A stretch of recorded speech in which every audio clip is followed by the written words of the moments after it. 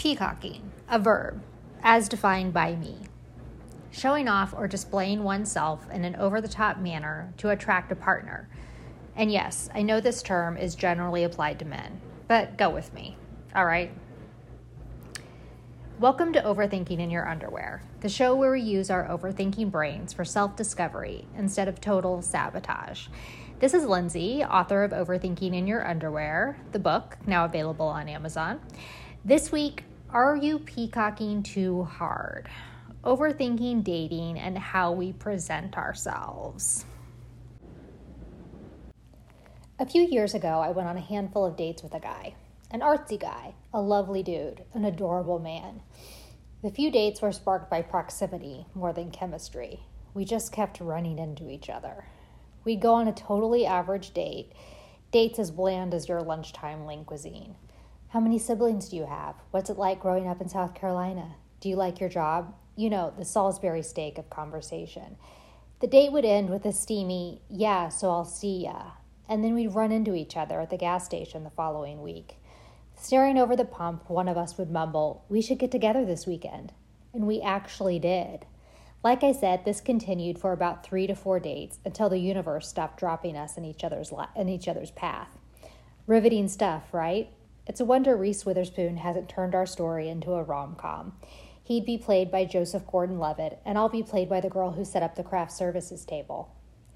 Recently, our leading man, let's give him a name, Elvis. Okay, recently Elvis posted a picture of his fiancée on social media. And here's the thing. From the moment of our first mediocre date, I knew what Elvis was looking for.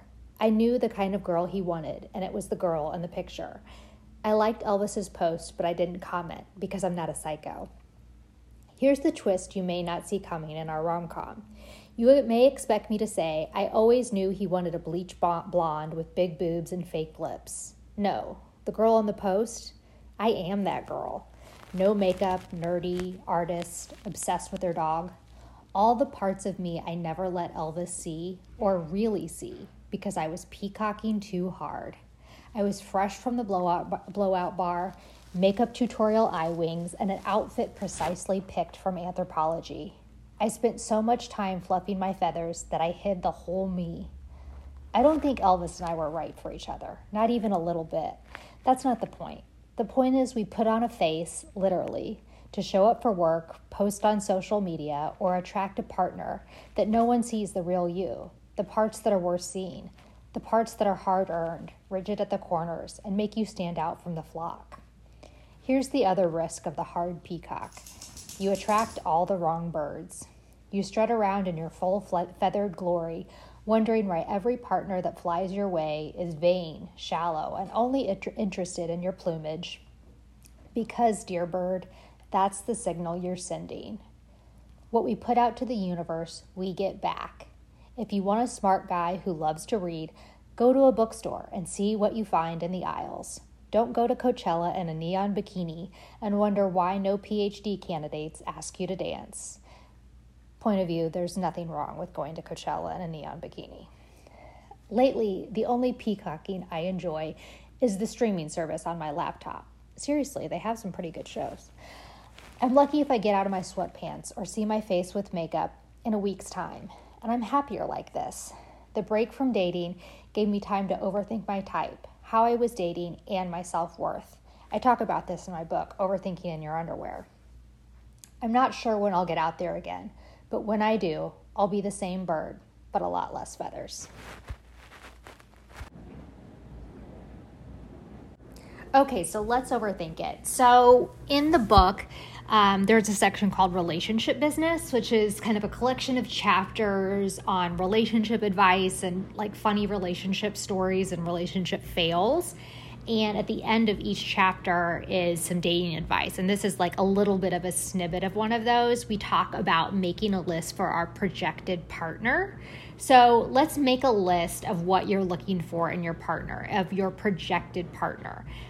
Remember, the universe listens to our words and our actions. So be clear about what you want and act accordingly. If you want, get a piece of paper and a pencil and let's make a list of those attributes. Go ahead and list everything you desire in a partner right now on that piece of paper.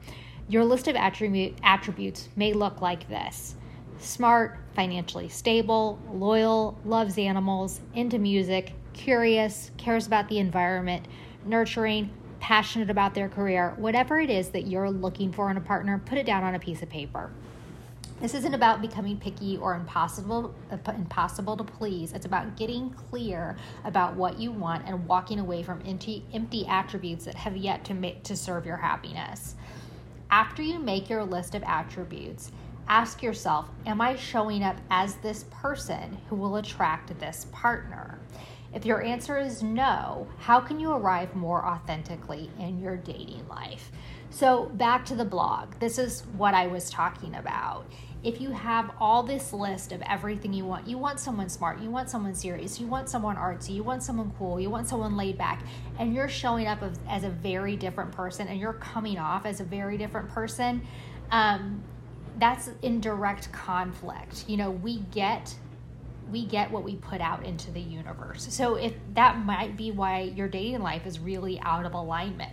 Something else I would always do, feel like I talk about drinking all the time on my feed and in my blog. I do talk about it in my book, but I really didn't like to drink. I really didn't want a partner that drank a lot. I really didn't want a super party time partner that wanted to go out all the time. And I would show up on dates and act like I was down for anything. Kind of like that funny Instagram that's like, I'm down for anything, when really I'm down for about two things.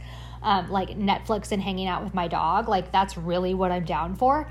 And I would show up to a date acting like, I'm down for anything. Let's go. I'm drink for drink. Let's have 5 vodka tonics. Let's go party. And really, that's not me. That's not what I'm down for. That's not what I'm about. But I was too afraid to show up what I'm really about. Like, I'm really about ordering a Diet Coke and having like a super intimate, real conversation, telling you the 19 nerdy blogs that I read this week and the 19 nerdy podcasts that I read. And if that's not what you're into, we're probably not right for each other, because that's what real life is like with me. Sorry, I'm boring, okay? So if you don't want to show up as your real authentic self, you're probably going to be out of alignment in your dating life. So that was a lesson that I learned the hard way, because I was always attracting the wrong people to me. But it was because I was behaving in a way that was inauthentic to who I really was. So I hope this blog really helped you. If it did, I hope you check out the book Overthinking in Your Underwear on Amazon, because there's a whole section called Relationship Business on dating and looking at our type, looking at our patterns, and helping us break out of those. So until next time, thank you for overthinking with me, and I hope you have all good thoughts.